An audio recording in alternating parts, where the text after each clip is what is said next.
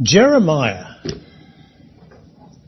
So, how many of you have now succeeded in reading through Jeremiah 30 through 35? Many godly hands are going up, as I see. Yes, good. We got through chapter 33, didn't we? So what we're going to do, we'll spend most of this evening looking at the first part of chapter 34 and then mulling over some of chapter 35, and then perhaps we'll be able to move on a little bit.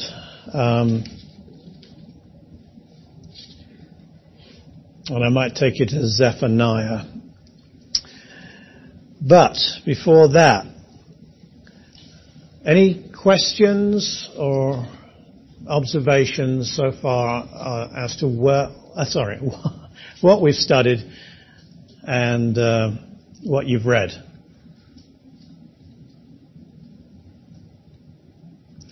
Are you all following the material? Okay, yeah.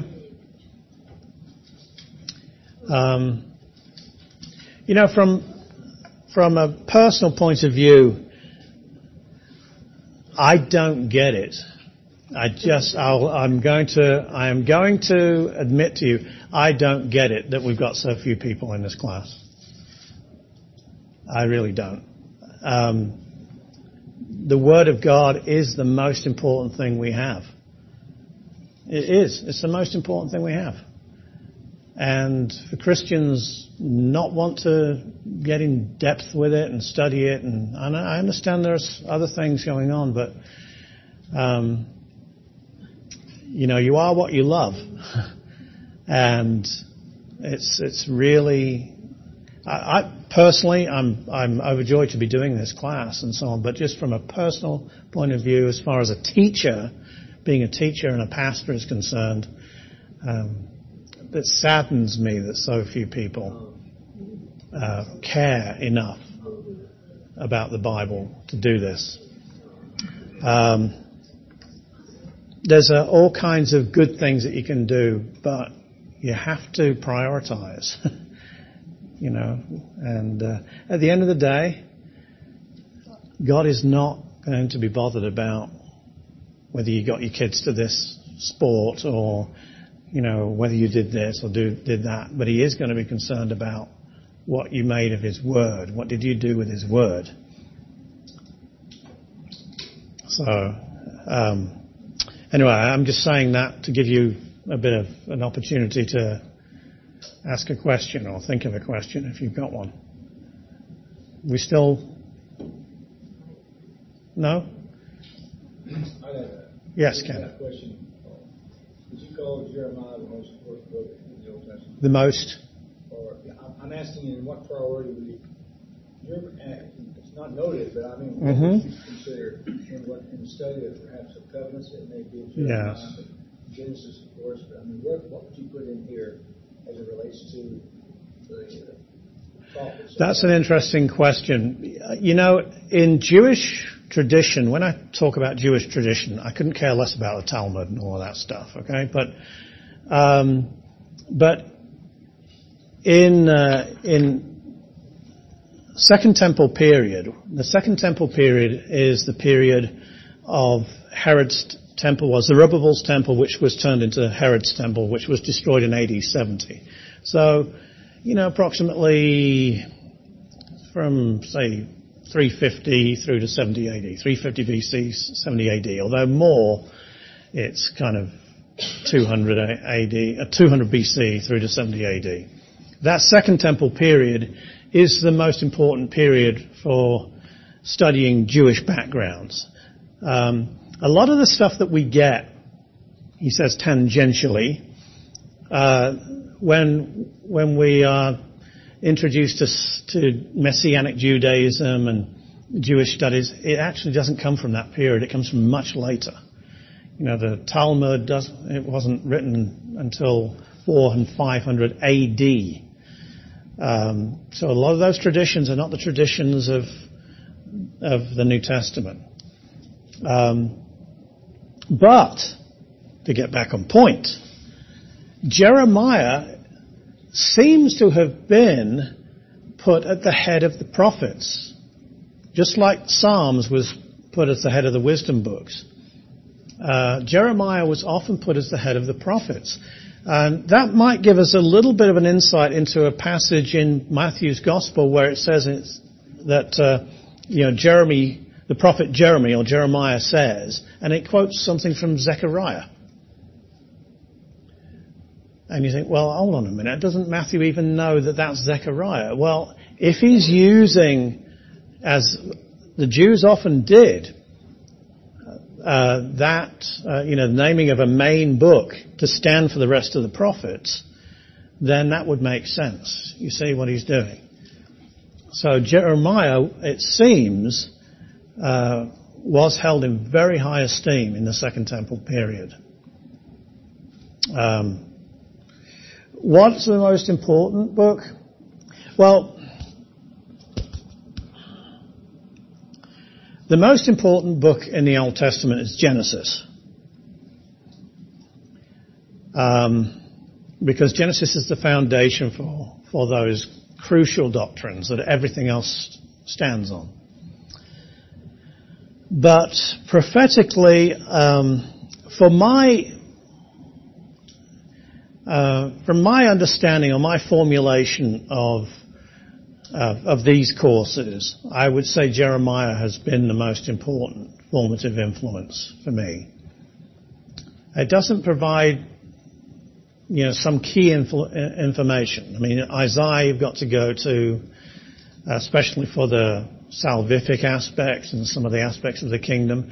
Daniel is certainly extremely important when it comes to understanding certain end times things and God's kind of program. Ezekiel, as we will see, is really key to getting a proper handle on the priestly covenant, particularly. But I would say Jeremiah is really key. And this chapter 34, although it might seem to be rather nondescript, the passage that we're going to read, it was a light bulb moment for me when I read it. So maybe it will be for you when we've done tonight. I've been doing this stuff for many years, and I've written a lot of stuff and edited an awful lot of stuff and taught an awful lot of stuff. I've written 2 little booklets that I've been too lazy to try and get published, but I'm trying to get one published right now. But I'm also writing a book, and my book is called The Words of the Covenant. And I'll just leave it there, because I think in saying that you'll know how important this chapter is to me. I hope they're not going to make too much noise out there. Okay. All right.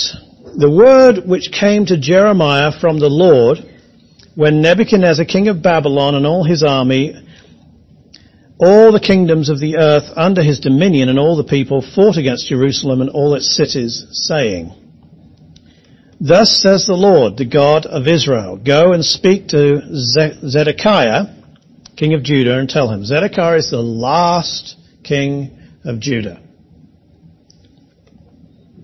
Thus says the Lord, behold, I will give this city into the hand of the king of Babylon, and he shall burn it with fire.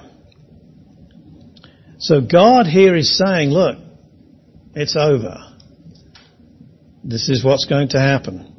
And you shall not escape from his hand, but shall surely be taken and delivered into his hand.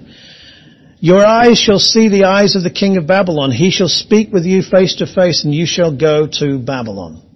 That's rather terrifying, since the Babylonians were not known for being friendly toward their enemies. Yet hear the word of the Lord, O Zedekiah, king of Judah. Thus says the Lord concerning you, you shall not die by the sword. You shall die in peace, as in the ceremonies of your fathers, the former kings who were before you. So they shall burn incense for you and lament for you, saying, Alas, Lord, for I have pronounced the word, says the Lord. So this is giving him an assurance. Now Zedekiah is not a good guy. He's not a good king, but God is a gracious God. Then Jeremiah the prophet spoke all these words to Zedekiah, king of Judah, in Jerusalem, when the king of Babylon's army fought against Jerusalem and all the cities of Judah that were left, against Lachish and Azekah, for only these fortified cities remained of the cities of Judah. Okay, now there's your preamble. Now let's see what happens. What Zedekiah and the nobles do, and then what God does. This is the word that came to Jeremiah from the Lord, after King Zedekiah had made a covenant with all the people who were at Jerusalem to proclaim liberty to them. So you understand what the liberty is about. I mean, he's going to go into more detail, but you understand what it is. That every man should set free his male and female slave, a Hebrew man or woman, that no one should keep a Jewish brother in bondage. There it is. There's the oath. So you know clearly what it is. As in all covenants, you have to know what the covenant's about. And I think you would all agree that that's a pretty good thing to make a covenant about. If you've been erring, been doing the wrong thing, the best time to do the right thing is now. Stop doing the wrong thing now and start doing the right thing now. Okay? Sometimes we have a problem with doing the right thing because we've been used to doing the wrong thing and we don't like the idea of changing because people will think we're odd or we'll think we're odd. And, we've got to get over that pride and actually change. But afterward, they changed their minds and made the male and female slaves return, whom they had set free, and brought them into subjection as male and female slaves. They lied. Not only did they lie, they broke an oath before God. Now, by the way, as we'll see, this is part of Levitical law. This is part of the wider Mosaic covenant. So this is a big deal. They're making an oath before God about something that He's spoken clearly about.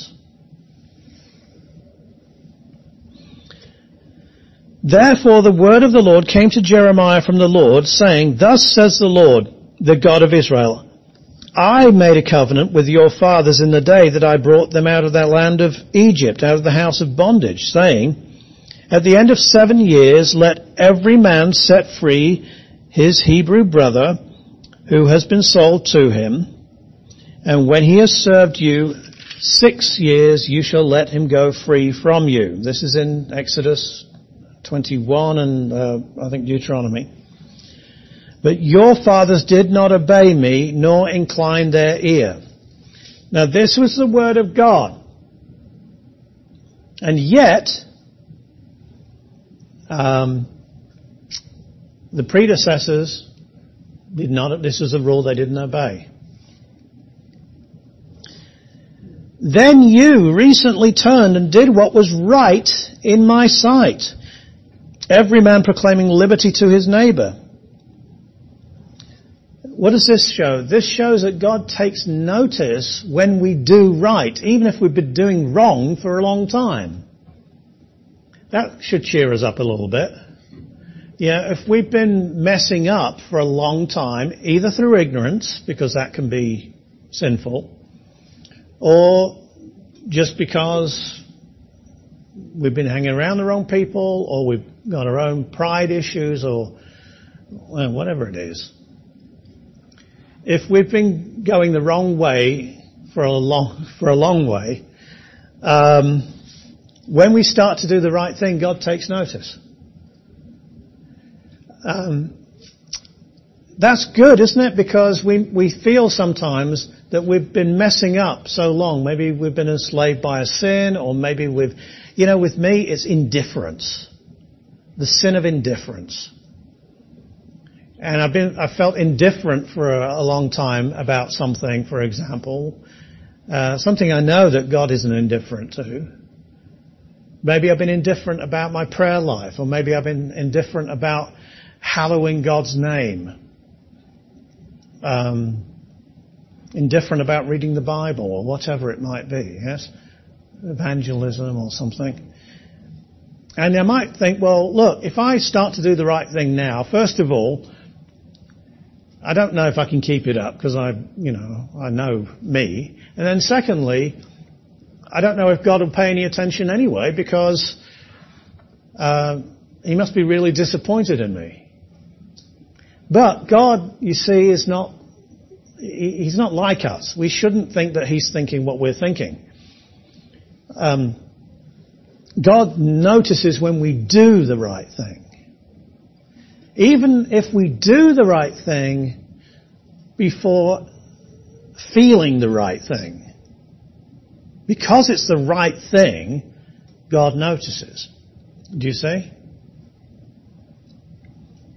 So in various places in the prophets, they say, look, these shepherds, I think it's in Ezekiel, these shepherds, if they had, even though I didn't send them, if they'd have taught my people and fed my people, they would have done what was right. Remember Paul in the book of Philippians, he says, some people preach Jesus out of envy and strife, supposing to add to my bonds. My goodness, what a motive.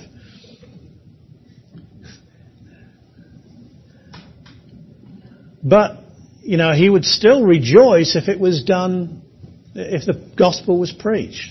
I've got to admit, I'm not there. I'm not as large-hearted as that. But that's the humility of Christ coming through in the life of Paul. So God does take notice. And He says that you made a covenant, verse 15, before me in the house which is called by my name. You go into the house of God, which is called by His name, which has no idols in there and so on, and you invoke the name of God, the character of God. You bring Him into your oath, to your agreement, as a witness. Then you turned around and profaned my name. We don't read about them blaspheming God verbally. We don't read about any of that. They just went back on their word. But God, because He was brought in as a witness, and because this was something that was already in the Word of God, by agreeing to do it, then not doing it, going about and doing the other thing because of their their pocketbook was being harmed. God says, you are profaning my name. Ezekiel takes up that. You profane my name, we'll see.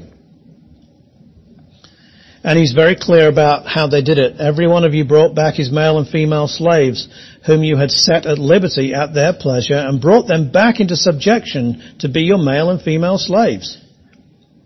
Therefore, thus says the Lord, you have not obeyed me in proclaiming liberty, every one to his brother, and every one to his neighbor. Behold, I proclaim liberty to you. This is sarcasm, says the Lord. To the sword, to pestilence, and to famine. You don't want to be freed to meet those three.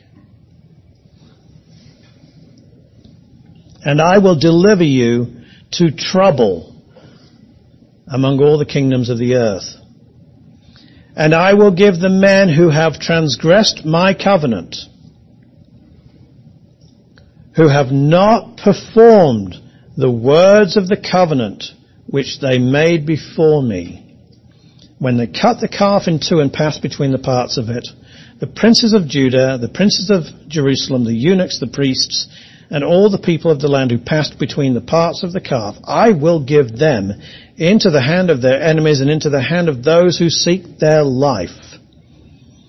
And just to be a little bit graphic here, their dead bodies shall be for meat for the birds of the heaven and the beasts of the earth. They won't even be buried, which in Jewish custom was about the worst fate. Jews even buried their enemies. So not to be buried, just to be picked upon by the beasts of the field. This was a really awful thing to happen to them. All right. As you probably have guessed, verse 18 is very key here. This is where God tells you what he thinks about a covenant. I will give the men who have transgressed my covenant and have not performed. Look at that word. Some of you may have a slightly different word, but you have not performed the words of the covenant which they made. So let's have a look at what God is saying here.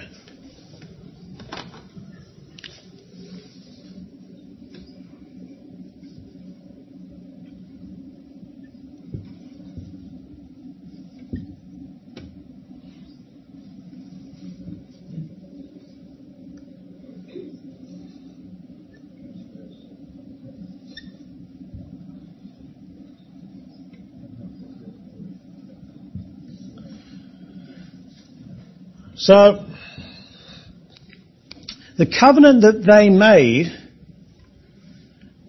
God didn't ask them to make. Or they didn't have to make a covenant.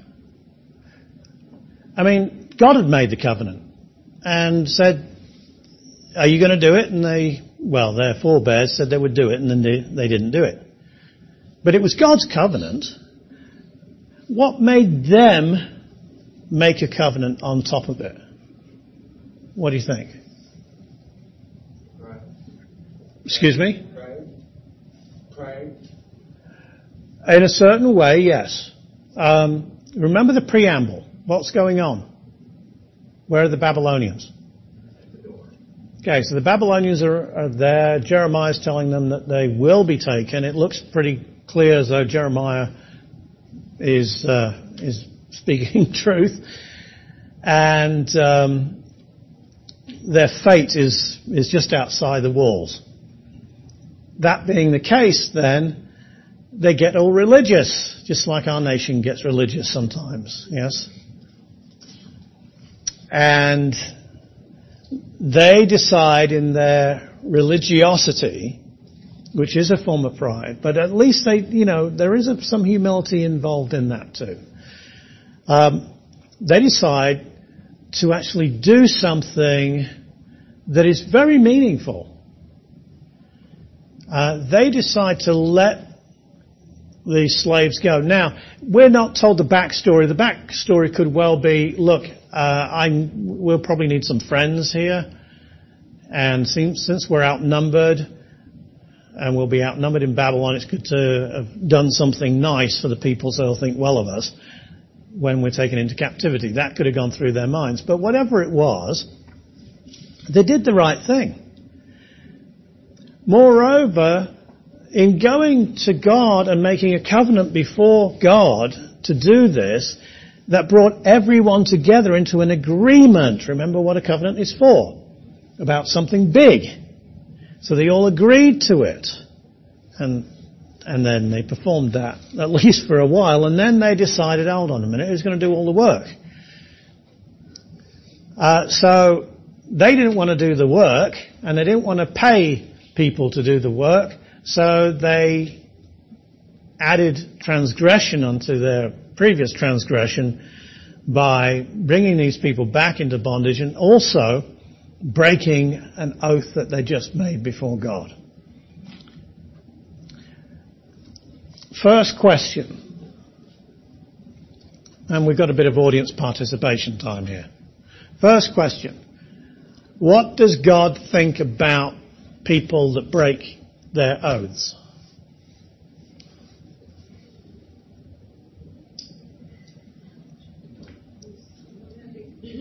He is not happy. Serious offense. He is not happy. He takes notice of it. He does not take it lightly. Okay. And he repeats the oath. Do you notice that? Back to them. And in his repetition of the oath, there's no change. There's no alteration. He takes them at their word.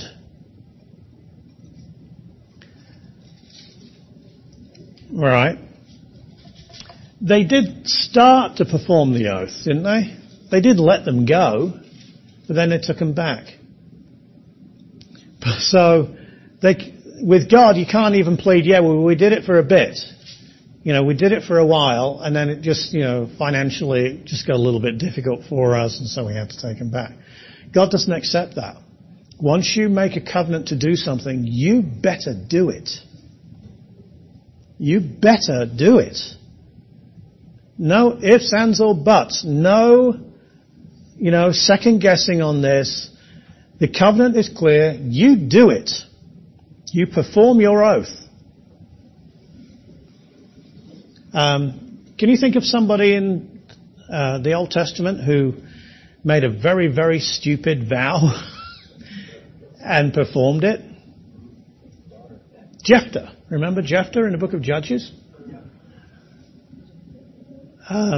He performed the vow because he'd made it to God.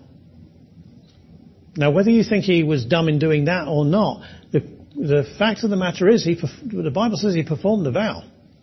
However much modern Old Testament scholars trying to get him off the hook, the Bible says he did it. So, God says you've got to perform your vows. Now, this means that when you make a covenant, you don't make a covenant about just anything. Covenants are the most serious kinds of pledges and agreements. You better be clear about what you are swearing to.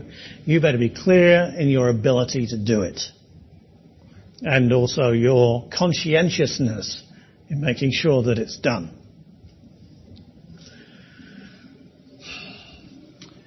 Another important term here, words. He says the words of the covenant. Now you may have in your translations terms of the covenant. Any of you have terms of the covenant? Yes. Okay. Well, the terms are words. Okay. The terms are made up of words, as in any agreement. You say, what are the terms of this agreement, and what are you looking for?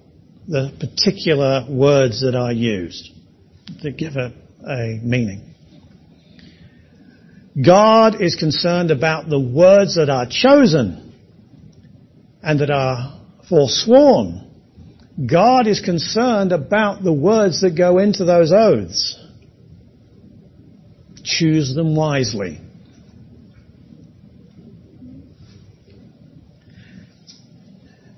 And then we have this word, of course.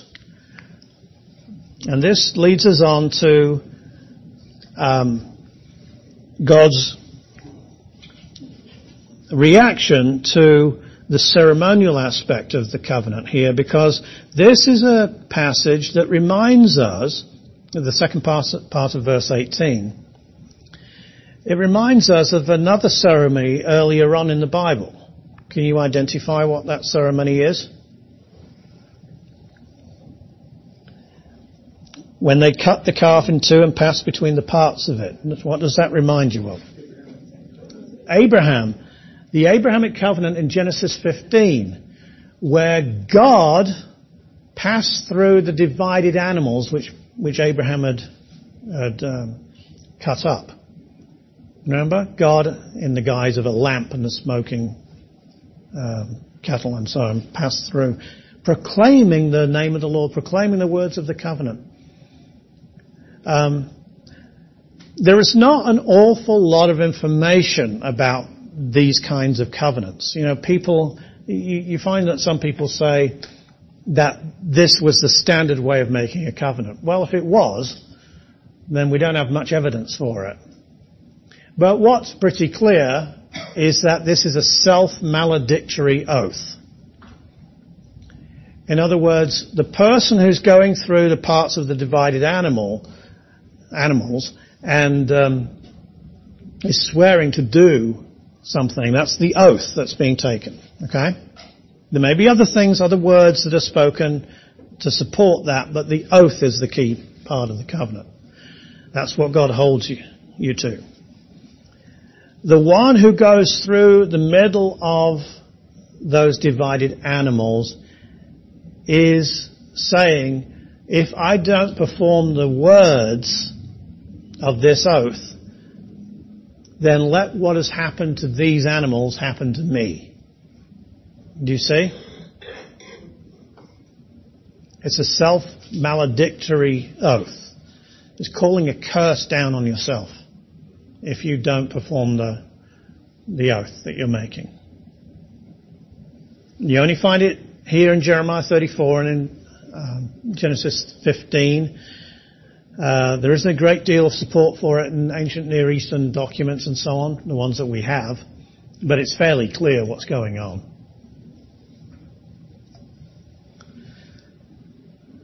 Now,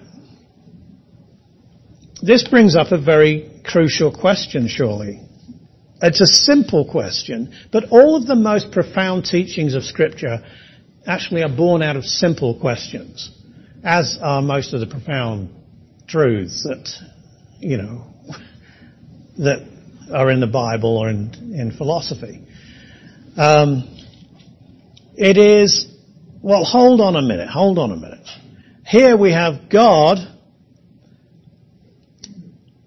being very, very serious about people not fulfilling their covenants.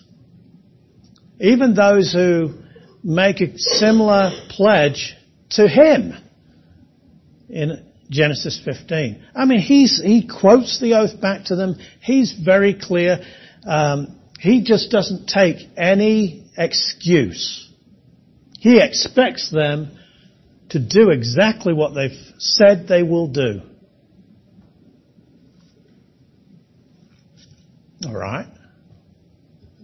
If that's true, does God exempt Himself from what He holds others to? That's a very simple question, and it's one of those really simple questions that begs for the answer no, doesn't it? You see? And we've got to be careful of those kinds of questions. Although the answer is correct, we have to be careful sometimes of that we examine some of those questions or some of those propositions. I'll give you an example and I'll get back to this. Have you ever heard people say that you can find Christ in every chapter or every verse of the Bible? You can find Christ everywhere in the Bible. Yes? Have you heard that? Okay. Well, if I say that to you, and especially if I say that with an authoritative and pious tone, maybe I'll quote some authority as well, just to back it up. You're going to feel the pressure of saying, yeah, that's true. Do you see? Even though it's a bunch of rubbish. Okay? It's actually a load of rubbish. But you don't want to say it's a load of rubbish because you think God is kind of like that teacher. He's looking over at you to see if you're impious or not, or if you are dastardly enough to disagree with this pious statement. What are you saying about are you saying my son is not in all of the Bible? You see? Sometimes there's pressure on us to agree to something that isn't so, because it sounds pious. Yeah? And I'm just putting that in there because I don't want you to be be tricked or fooled by me. I want you to look at this with your eyes open, okay, and make your own decision. But as a matter of fact, it's complete nonsense. You cannot find Christ in an awful lot of the Bible and an awful lot of the Old Testament. He isn't there. The verses are talking about what the verses are talking about. You try and put Christ in there, that's not what the verses are talking about. That's you or somebody you're following. If God had wanted to put Christ in there, He could have put Him in there. But He didn't. That's not the same, by the way, as saying that Jesus is not the atmosphere, or Christ is not the atmosphere of the whole Bible. He is. But you'll only see that if you do the kind of thing that we're doing here. Okay? You don't go for proof texts. What you do is you identify the different things that are spoken of Christ. You put them together and you see how necessary He is to everything. So going back to this passage in Jeremiah 34:18, does God hold Himself exempt,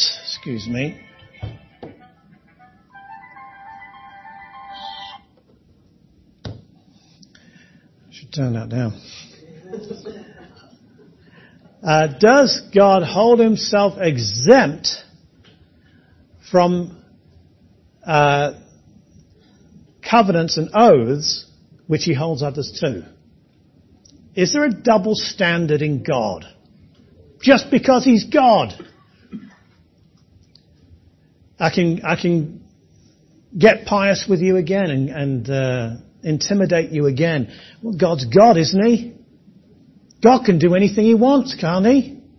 Who are you, misusing a verse in Romans 9? Who are you to speak against God? I'll tell you who I am. I'm nobody to speak against God, but I'm going to speak against somebody who's talking rubbish about God. There's a big difference between those two things. God does not have a double standard. And just because God is God, do you see? Just because He's God, He can't do whatever He wants. As far as what that means in that quotation, which means that God can be capricious and He doesn't have to give a reason for things. God will only do that which is in correspondence with His nature. He cannot deny Himself.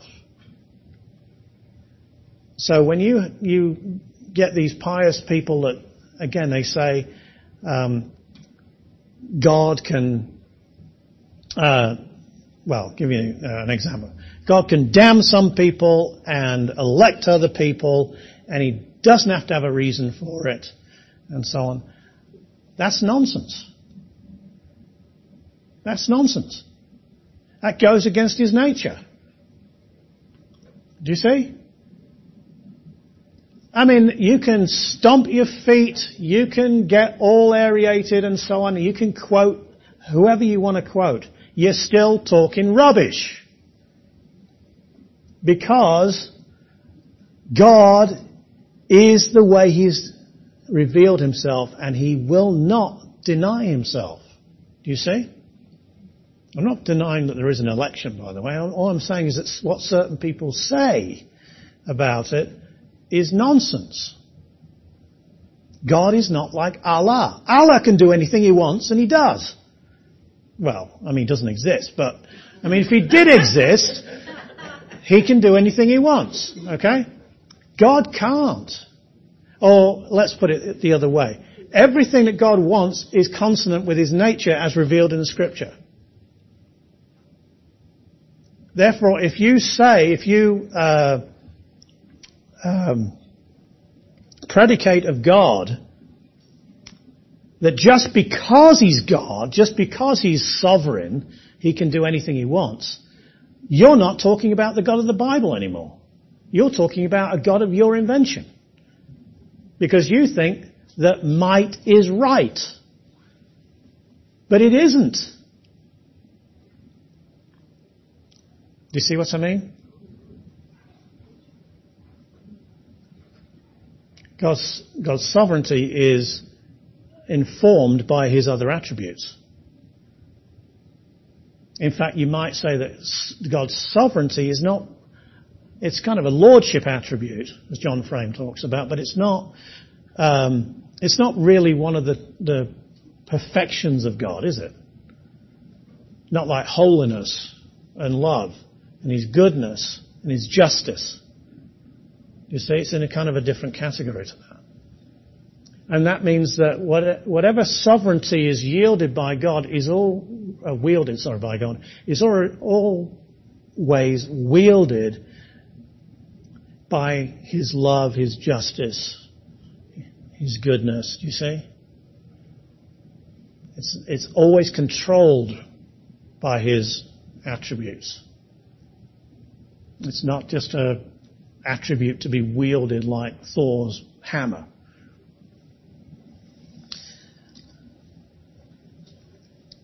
I'm enjoying going down these little trails tonight. I normally don't do this, but so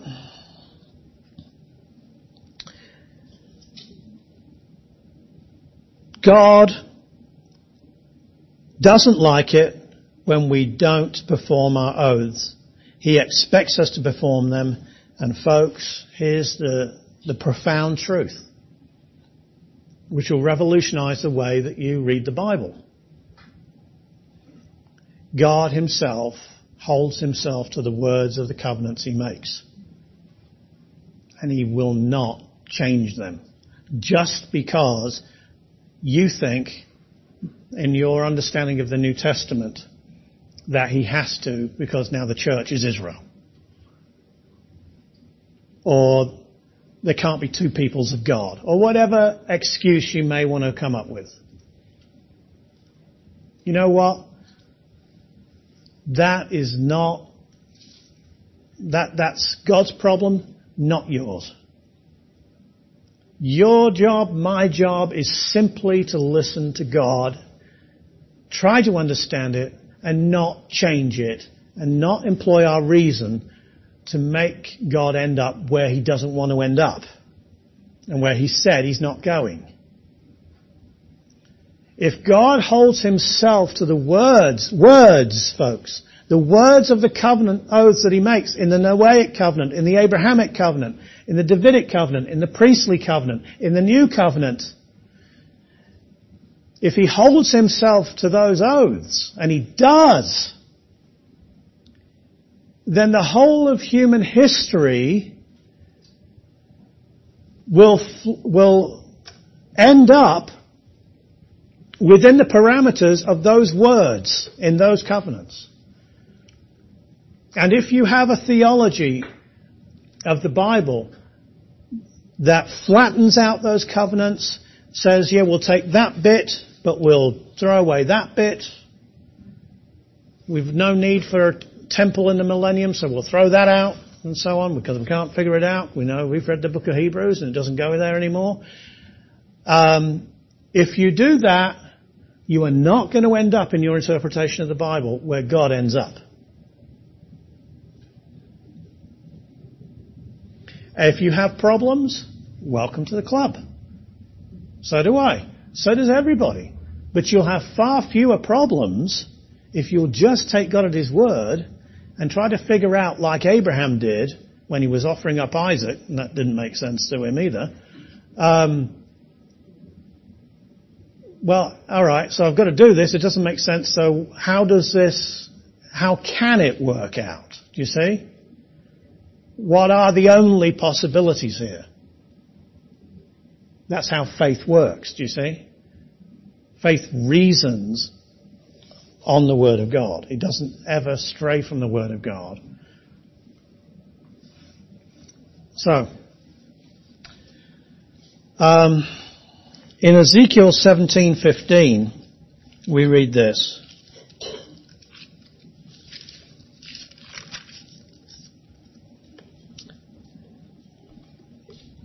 It's a denunciation. It talks about Zedekiah again. He rebelled against him by sending his ambassadors to Egypt that they might give him horses and many people. Will he prosper? Will he who does such things escape? Can he break a covenant and still be delivered? Answer, no. No. God is serious about covenants. And He's most serious about the ones He makes, because what's He just said about His name here? When they broke the words of the covenant, what did they do to God's name? They profaned it. They blasphemed it. Well, God is not going to profane His own name by breaking a covenant. Ezekiel 17:15. Well, what that means is this. Let's diagram it. So we have the Noahic covenant, okay? The Noahic covenant's about what? No flood.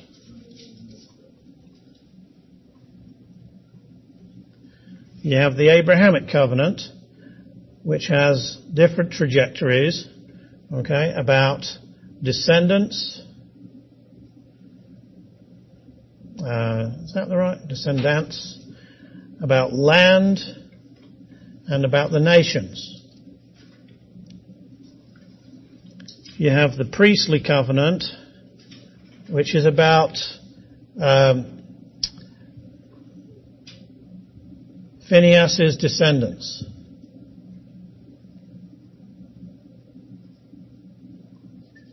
It's everlasting. You have the Davidic covenant, which is David's throne. We'll keep it with those. The Mosaic covenant is what? It's a bilateral covenant, and it is temporary, remember. If it wasn't temporary, we would not enter into the new covenant, and we need the new covenant. So, look at these things. No flood, literal descendants through this is Abraham, Isaac, Jacob here.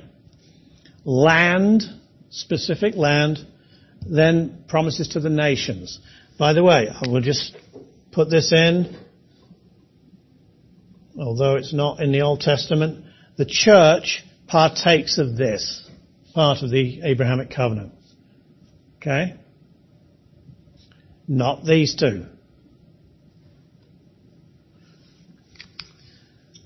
Phinehas's descendants, this means that because it's an everlasting covenant, and he's a high priest, and has priests, Levites in his line, they become the Zadokites, by the way. The Zadokites. Okay? An everlasting ministry. And then David's throne in Jerusalem, Israel, Zion, all that.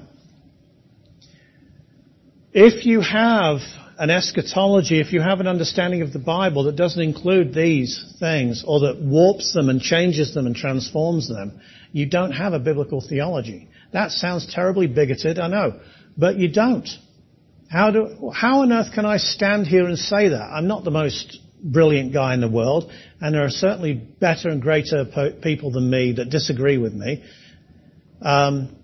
How can I be so dogmatic about that? Maybe I'm wrong, okay? But I'm still going to be dogmatic about it because I really believe that this is the case. How can I do it? Because of this. Because of the words of the covenant. God holds Himself to the words of the covenants He makes. You might be able to try to invent ways of getting out of this so that you can end up with the church getting everything and spiritualizing the stuff that you don't like. Giving all the curses back to Israel. That's what some people do. It's been very popular in church history to do that kind of stuff. And you do that by saying that, yeah, but there are conditions.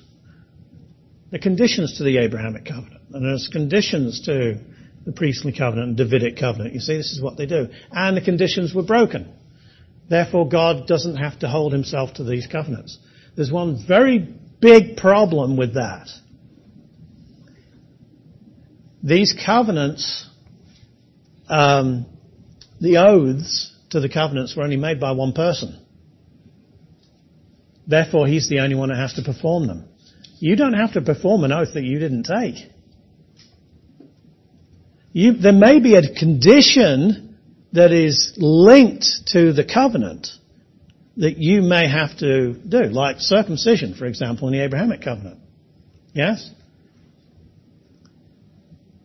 But that's not in the oath. The oath is in Genesis 15. Circumcision is in Genesis 17. So you've got to focus on the oath that was made. And when you look at the oath, that's God alone. Where's Abraham when the oath is made in Genesis 15? What's he doing? He's sleeping. Who put him to sleep? God. If God had wanted him to enter into the covenant and all the conditions, he should have kept him awake. He deliberately put him to sleep. Why? So that replacement theologians in the 21st century would know that Abraham didn't enter into the oaths of the covenant. That's why.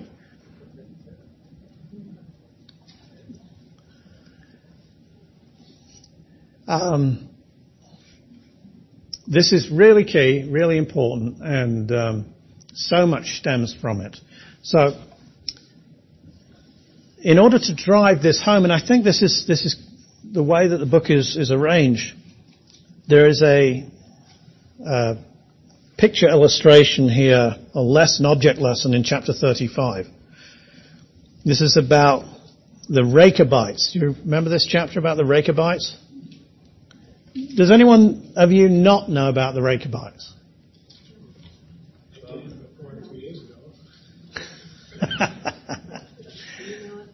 So, let's look into these. I won't read the whole thing.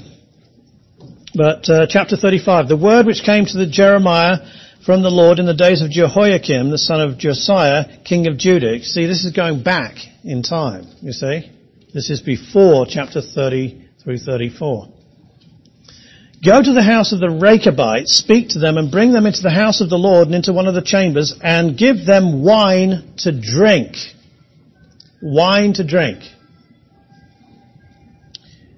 Then I took Jezaniah, the son of Jeremiah, the son of Habaziniah, his brothers and all his sons, and the whole house of the Rechabites, and I brought them into the house of the Lord, and into the chamber of the sons of Hanan, the son of Igdaliah, a man of God, which was by the chamber of the princes, above the chamber of Messiah, the son of Shalem, the keeper of the door. Why is he going into all of that detail? Because he wanted people to know that he really did this. And he had witnesses. Then I set before the sons of the house of the Rechabites bowls full of wine and cups, and said to them, drink wine. That's simple enough. But they said, we will drink no wine. But Jonadab, the son of Rechab, our father, commanded us, saying, you shall drink no wine, you nor your sons, forever. And he continues. Verse 8, thus we have obeyed the voice of Jonadab, the son of Rechab, our father, in order that he charged us to drink no wine all our days.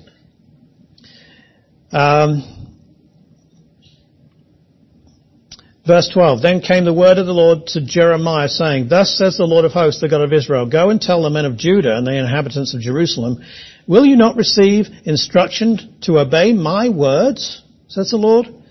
The words of Jonadab, the son of Rechab, which he commanded his sons not to drink wine, are performed.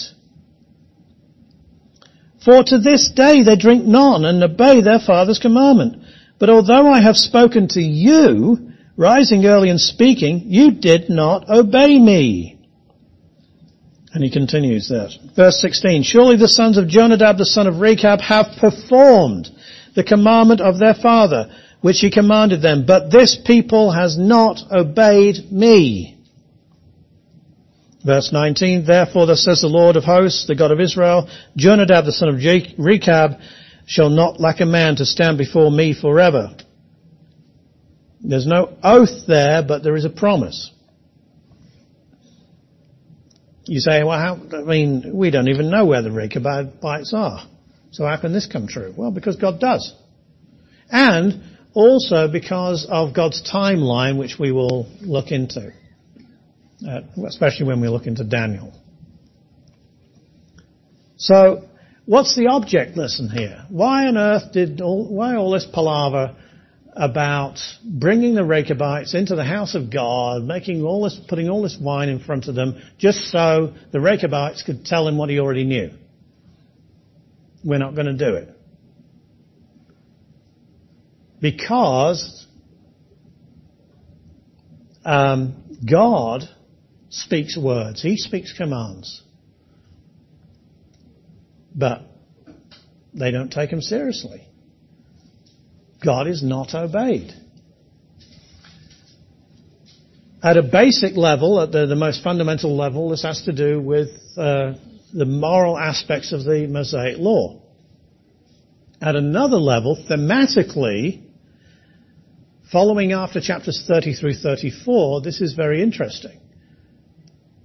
Because, again, we have a situation where God is highlighting the words to be obeyed or to be understood and believed. Do you see that? So in a sense, what chapter 35 does is reinforce what we've already learned in chapter 34 and chapter 33, where God talks about you can break my covenants with day and night and all of this. Do you see how one thing compounds the other thing, the other lesson? More and more, it is pay attention to the words and believe them. Believe them. So that's why I had you read chapter 35. All right. Any questions before we move on? All right, let's go to Ezekiel. Actually, no. I'm going to leave Ezekiel. Let's go to Zephaniah.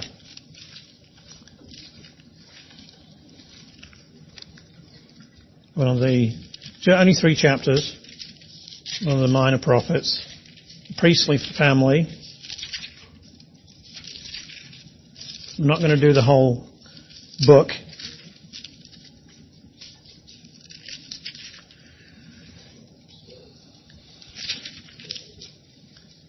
Okay, chapter 3 of Zephaniah. Oh no, we did this, didn't we? We did this. Yes? All right, we don't need to do this. Okay, we don't need to do this, so we'll do Ezekiel. Sorry.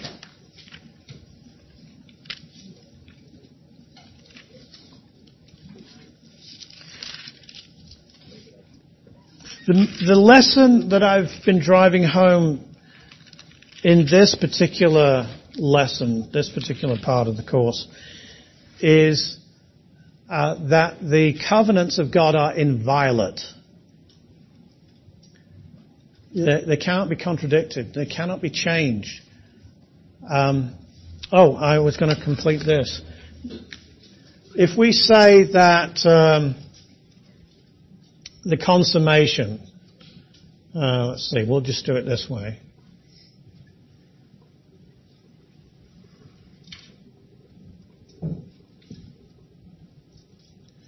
Okay, the kingdom, Christ's second coming and the kingdom and all of that wonderful stuff that's ahead. This stuff moves unalterably to the terminus. You cannot, just because the church comes in later on, you can't change and redirect any of this stuff. Which means that you've got to have a doctrine of the church that accommodates this. You cannot try to erase any of this stuff just because the church doesn't seem to fit in. That's the challenge of the next course, by the way. The third part of this study is reading the New Testament in such a way as to not let it violate any of this. And you'll see that when you do it, you can do it. You can do it. Now, last week, when we looked at chapter 31 and chapter 33 of Jeremiah, remember we looked at the new covenant, finally named the new covenant. It had been spoken of by Isaiah and Moses and others, but now it's named. It has to do with salvation. It has to do with the transformation of the heart, remember?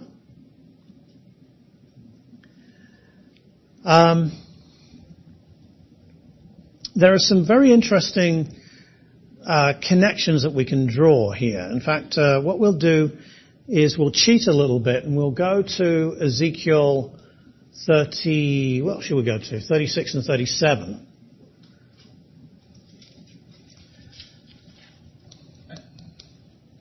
And we will, we'll ask a question. Because there is still something that's absolutely essential that's missing from this diagram. Or, to put it another way, there is something that gets in the way of fulfillment of this stuff. Yeah, several of you kind of furrowed your brows there when I said that. Okay, but it's not a big mystery, folks. Okay? If I had a red pen, I'd write in red pen this word.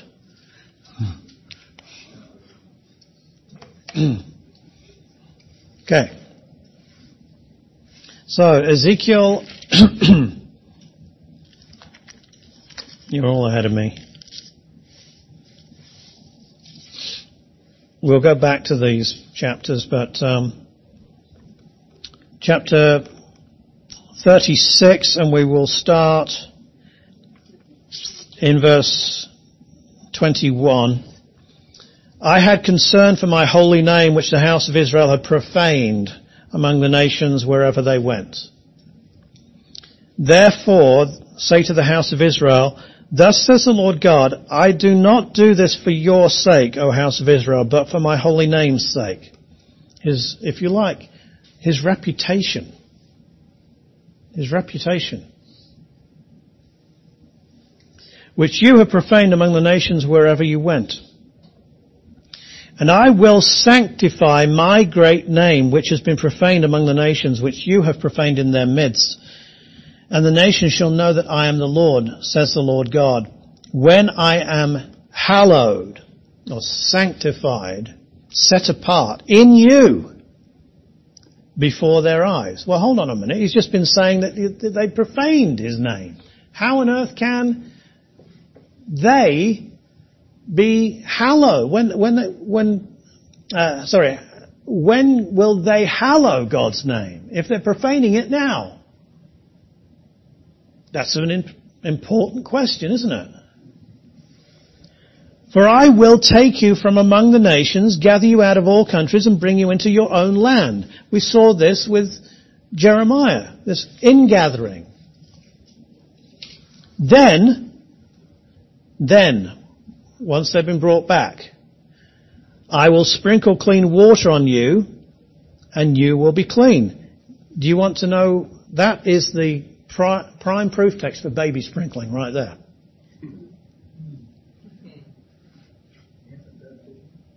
Sorry? Infant baptism, yes.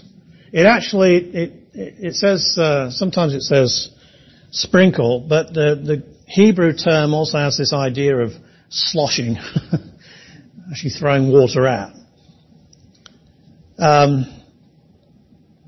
But this is clearly a figure of speech. It's so ironic. It's so ironic that some Christians spiritualize what God means literally and take literally what he means figuratively. Here they're taking literally what he means figuratively.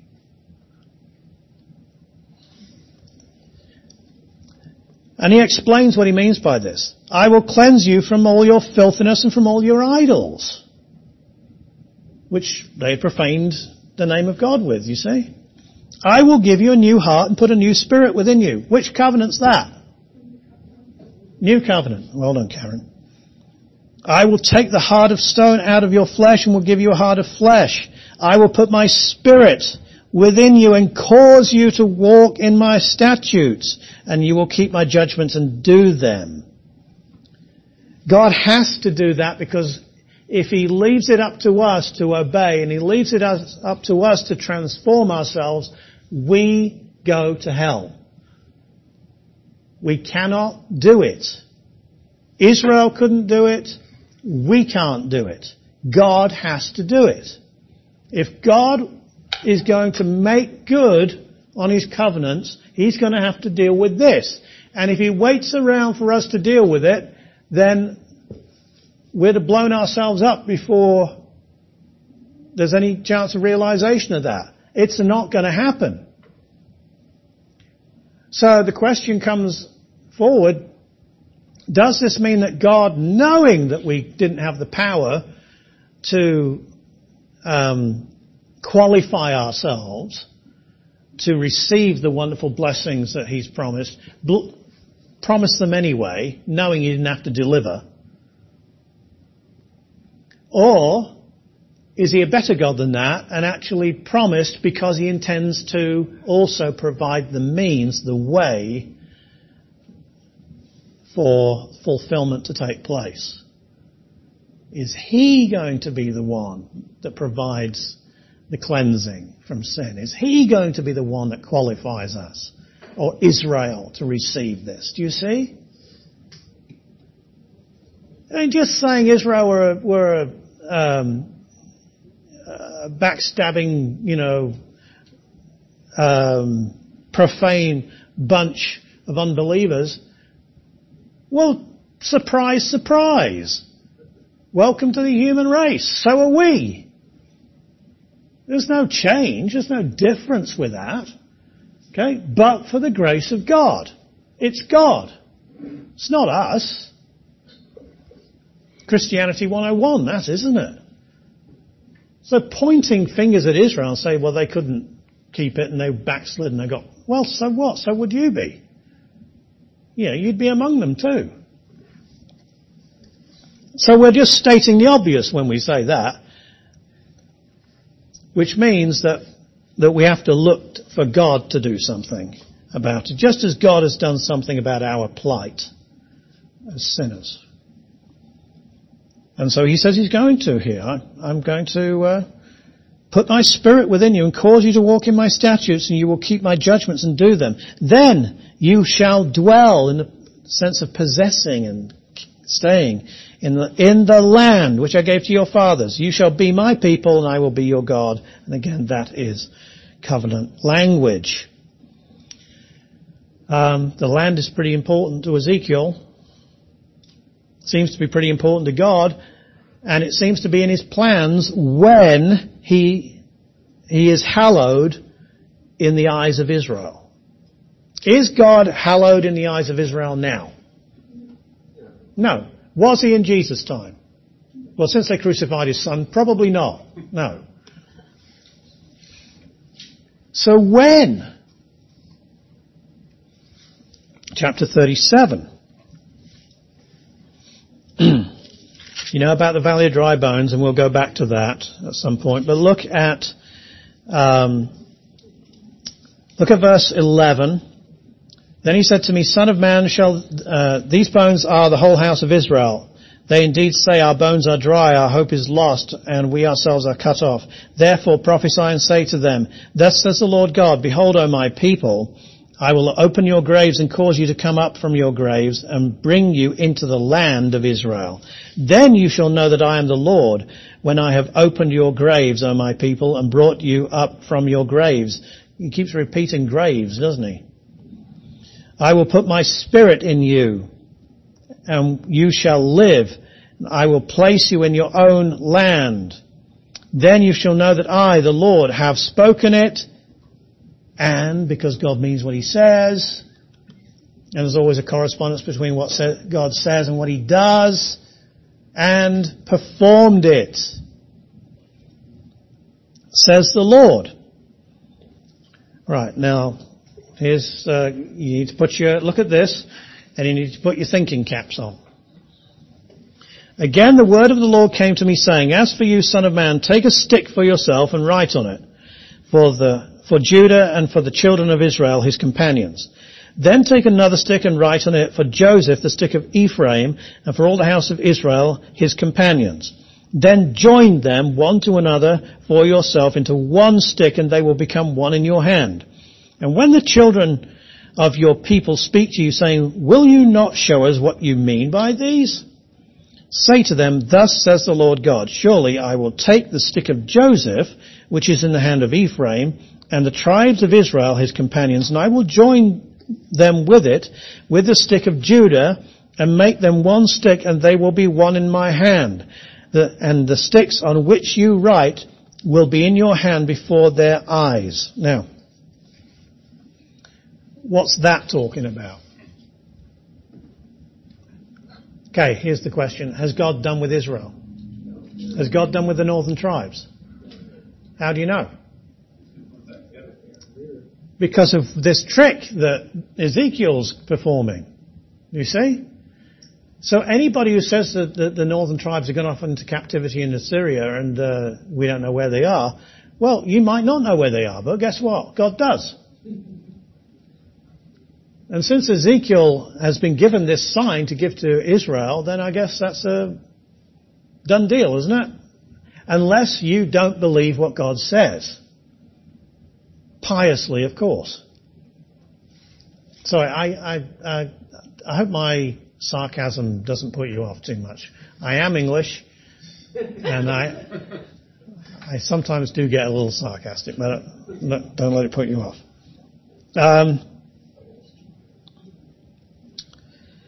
Then say to them, thus says the Lord God, surely I will take the children of Israel from among the nations wherever they have gone and will gather them from every side and bring them into their own land. Okay. What's that got to do with? What covenant's that got to do with? Abrahamic. Okay. See if we can call these out as we read down. And I will make them one nation in the land on the mountains of Israel, and one king shall be a king over them. Davidic. They shall no longer be two nations, nor shall they ever be divided into two kingdoms again. They shall not defile themselves any more with their idols, nor with their detestable things, nor with any of their transgressions, but I will deliver them from all their dwelling places in which they have sinned, and will cleanse them. New covenant, very good. David, my servant, shall be king over them. Davidic again. And they shall all have one shepherd. They shall also walk in my judgments and observe my statutes and do them. Then they shall dwell in the land which I gave to Jacob, my servant, where your fathers dwelt, and they shall dwell there, they, their children, and their children's children forever. And my servant David shall be their prince forever, which is Davidic. Moreover, I will make a covenant of peace with them, and it shall be an everlasting covenant with them. I will establish them and multiply them. I will set my sanctuary in their midst forevermore. Priestly covenant. Yes. My tabernacle also shall be with them. Indeed, I will be their God, and they shall be my people. The nations also will know that I, the Lord, sanctify Israel. The nations. What covenant's that? Abrahamic again, yes. When my sanctuary, priestly, is in their midst forevermore, they shall know. Remember that in Exodus 19, Israel was called to be a kingdom of priests. Do you remember? And a light to the nations. Well, here they are. They're going to be. They're going to be a magnet to the nations. You see, God, when He says, I'm going to do this, even though it gets messed up, His plans are His plans. They're good plans. So even though it appears as though they're all botched for a while because of the human element, God will just do it another way. But there were good plans to start with, and they continue to be good plans. So guess what? They're going to pop up again later on. So, what we have here is the covenant. The Noahic isn't in this because the land critters aren't involved in it and the produce of the land aren't mentioned. But they are later on in Ezekiel. But we have these covenants that are mentioned sometimes several times when Israel will hallow the name of God. And the only way they're going to hallow the name of God is when they get a new heart. But none of these covenants have within them that provision. Which means none of these covenants themselves can get past this. Which means they can't be fulfilled until sin is done away with under the auspices of the new covenant.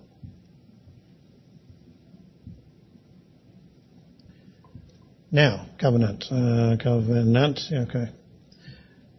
Now, once they are cleansed, once they are obedient, what gets in the way of the fulfillment of these covenants?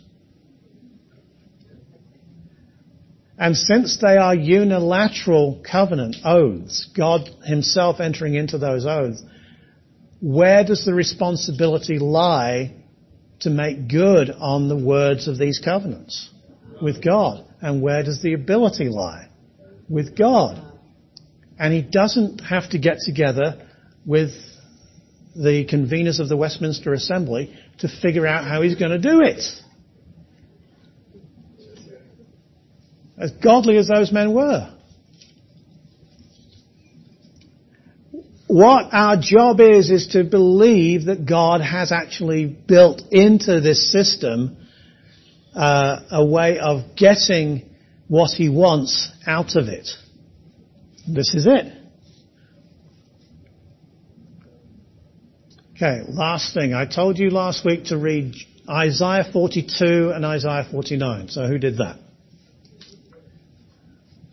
Okay. Good, all of you.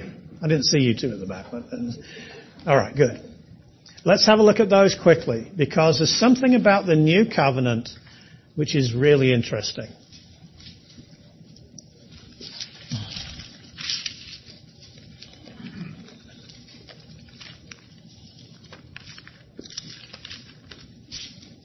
Go to Isaiah 42 first.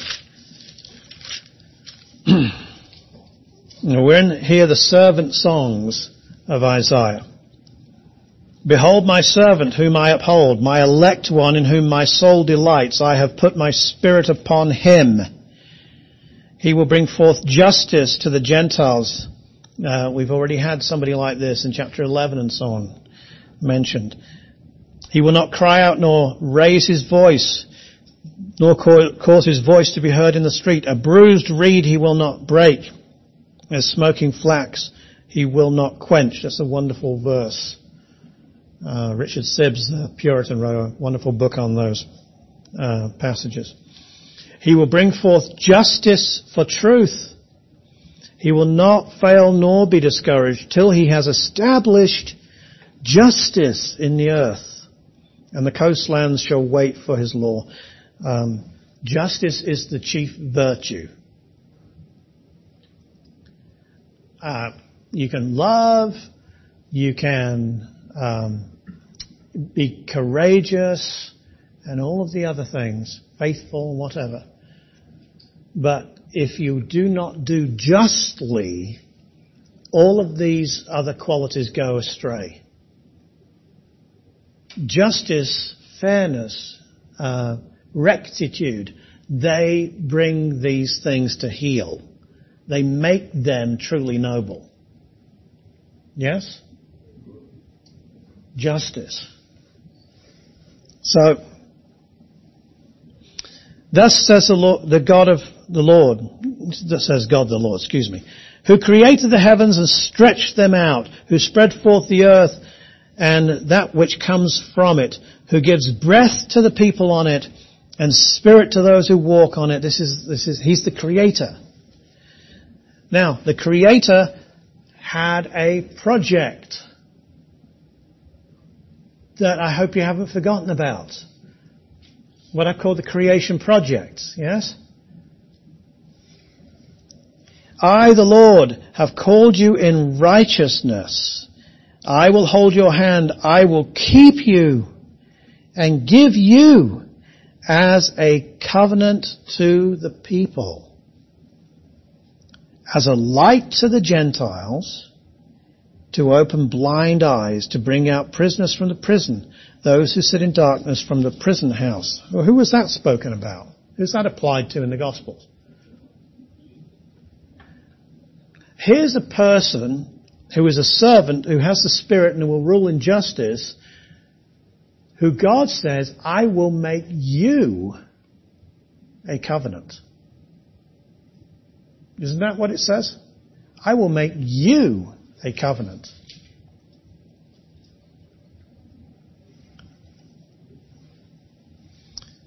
Go to chapter 49. Similar wording. Listen, O coastlands, to me, and take heed, you peoples from afar. The Lord has called me from the womb. From the matrix of my mother, he has made mention of my name, and he has made my mouth like a sharp sword. Does that remind you of something? Book of Revelation, maybe? In the shadow of his hand he has hidden me, and made me a polished shaft. In his quiver he has hidden me. And he said to me, you are my servant, O Israel. Now, notice that, we'll come back to it. In whom I will be glorified. Then I said, I have labored in vain. I have spent my strength for nothing and in vain. Yet surely my just reward is with the Lord, and my work with my God. And now the Lord says, who formed me from the womb to be his servant, to bring back Jacob to him, so that Israel is gathered to him. For I shall be glorious in the eyes of the Lord, and my God shall be my strength. Indeed, he says, it is too small a thing that you should be my servant to raise up the tribes of Jacob and to restore the preserved ones of Israel, the preserved ones being the remnant. I will also give you as a light to the Gentiles, that you should be my salvation to the ends of the earth. Let's just halt there for a second. We'll notice a couple of things. First of all, look at the Abrahamic covenant here. Okay, nations mentioned here. Okay, Israel mentioned here, and of course the land is involved in this. Included in the descendants, in the seed, in Genesis 22:18 and some other places, there is a seed, a descendant. Okay, who is Christ. Do you see that? And it's this descendant that ties these together. Right here. He doesn't just bring back the lost ones of Israel. He also goes out to the nations to get them too. Because that's part of the Abrahamic covenant. But it's not done in this abstract manner. It's done personally by this individual.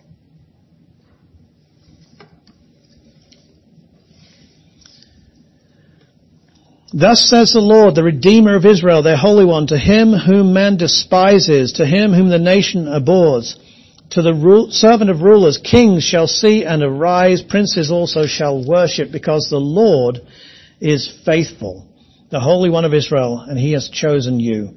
Thus says the Lord, in an acceptable time I have heard you, and in the day of salvation I have helped you. I will preserve you and give you as a covenant to the people to restore the earth, to cause them to inherit the desolate heritages, that you may say to the prisoners, go forth, and to those who are in darkness, show yourselves. And it continues. In verse 16, there is this marvelous figure of speech spoken to Israel. We'll come back to it. See, I have inscribed you on the palms of my hands. I don't like tattoos. I think they're dumb, but I've inscribed you on the palms of my hands. I mean, that's God saying that, Israel, I'm not going to forget about you. I mean, he didn't do that in the Noahic covenant. He put a rainbow up there to look at. But here he's got Israel on the palms of his hands. We believe the Noahic covenant, that he's not going to bring a flood back. Why don't we believe the fact that God is going to bring Israel back and save Israel? I'm going to give you as a covenant to the people. Here again, this is a servant song. It's talking about Christ. Although, hold on a minute, it did say, you are my servant, O Israel, didn't it? Verse 3. But then it went on to say something weird, because it said, the servant is going to raise up and restore the preserved ones of Israel. Well, how can Israel preserve Israel?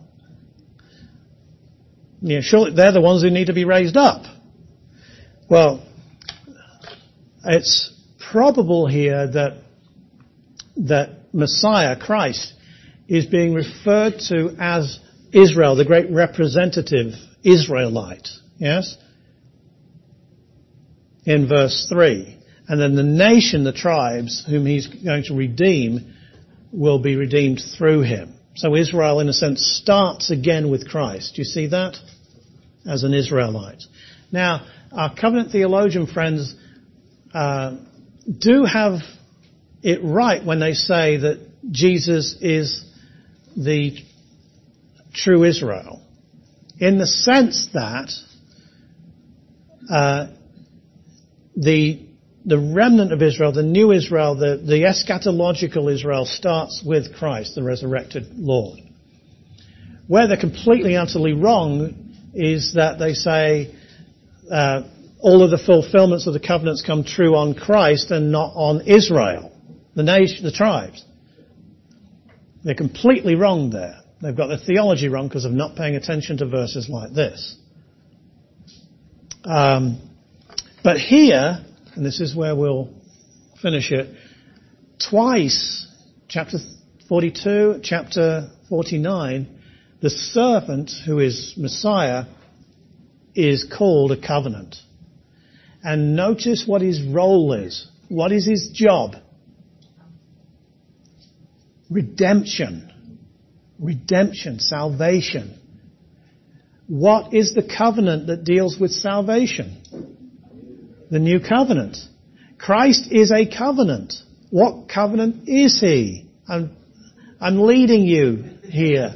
And I know I'm leading you. So if you can just say it and then disagree with me. But just humour me. He's the new covenant. Last thought, kind of a meditation for you. Leaping ahead. Just before the Gethsemane, just before the crucifixion, all happened rapidly, one thing after another. Jesus paused in the upper room and he broke bread and he gave it to the disciples and he said, this is my body that is broken for you. Do this in remembrance of me. And then he took a cup and he said, this is my blood. What's that? He did say that, didn't he? He did say that. This is my blood of the new covenant, which is given for you. Whose blood was it that made the covenant? His. Whose body was offered? His. Who's according to the book of Hebrews, the mediator of the new covenant? He is. And there's a bit more that we can add to this. When we preach the new covenant, who do we preach about? Jesus. Although I know there's more work to do on the new covenant because there's a lot of theology that's gone different ways in trying to explain it. He is the new covenant. Because Jesus, and again, if you want to disagree with me on this, you can, since there's, I have no power over your relationship with God or the Bible. If you want to disagree and think I'm wrong, it's between you and God. Okay? But look at this. Okay? Look at this before you throw it to the winds, because it doesn't agree with what you've heard before. Jesus is not in every verse of the Bible, but he's absolutely front and center to the creation project. Nothing gets by Jesus. Nothing gets here without passing through him.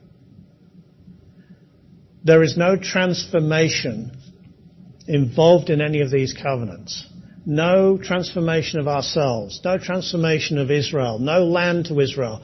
No revivification of the land and the trees and the flowers and the birds and the beasts of the field.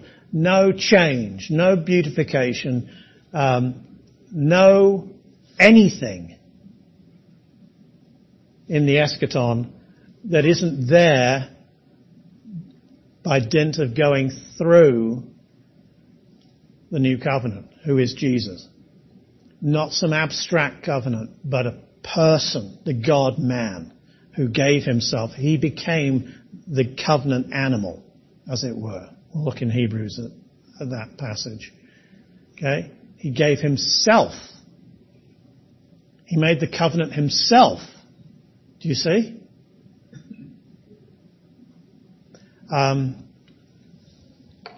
We'll leave it there, but this is why when you get this stuff together, it glorifies Jesus.